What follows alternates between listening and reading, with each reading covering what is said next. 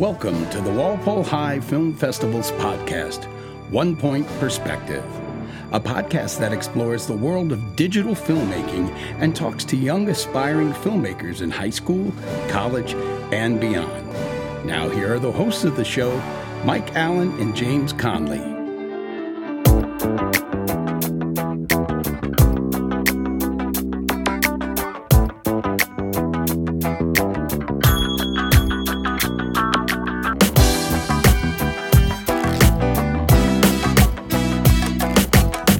Welcome back to another episode of One Point Perspective, Walpole High School's #1 podcast.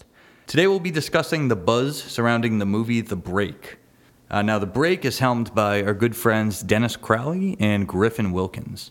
Yeah, this is a big movie, long script, almost a carryover from like the old days. Well, not that old, but I guess almost a carryover from like 5 years ago when all the scripts were 30 pages long. This was an idea that kind of came to me last year. I don't know how or why, but I remember pitching it to the kids, being like, "Oh, what if a senior and boy and a girl senior has been dating since whatever grade, and they decided to take a break, and the girl finds a kind of a better version of him from Norwood," and it kind of took off from there. We just couldn't to do justice, I think, to the script. It just had to be about 28 pages long. Yeah.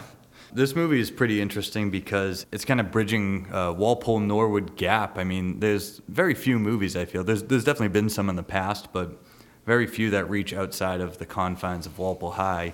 And there's an excellent actor that we've had past couple years, Tim Rose. He's our lead antagonist. He's kind of the genesis of, I think, why we came up with this idea, because we knew Tim Rose was a senior, and happens to have red hair, and so does Griff. So Tim Rose has actually been in a movie, I believe, every year since he was a freshman, starting with The Tyler Problem. Griff and Tim Rose are two just unbelievable actors. It's kind of fun to watch them in the same scene together. The biggest obstacle these guys have is, can they get it all done? Like a third to half of the movie takes place in Norwood. There's a lot of on-location shots, a lot of jokes, a lot of funny moments, a lot of ridiculous moments. It's kind of one of those big film festival comedies that we love. Like Griff was in one last year with Driver's Ed, so it's very similar to that.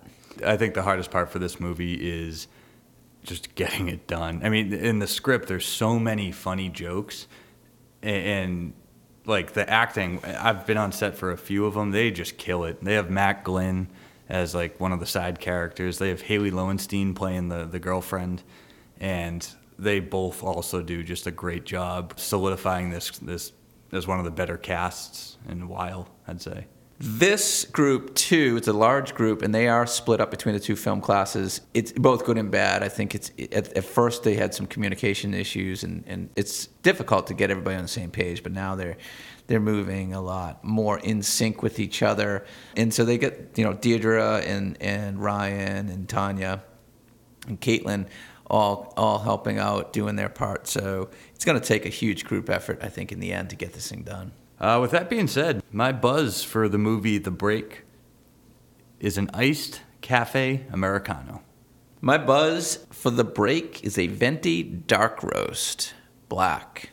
And there you have it. That is the buzz for The Break. You've been listening to Walpole High Film Festival's podcast, One Point Perspective.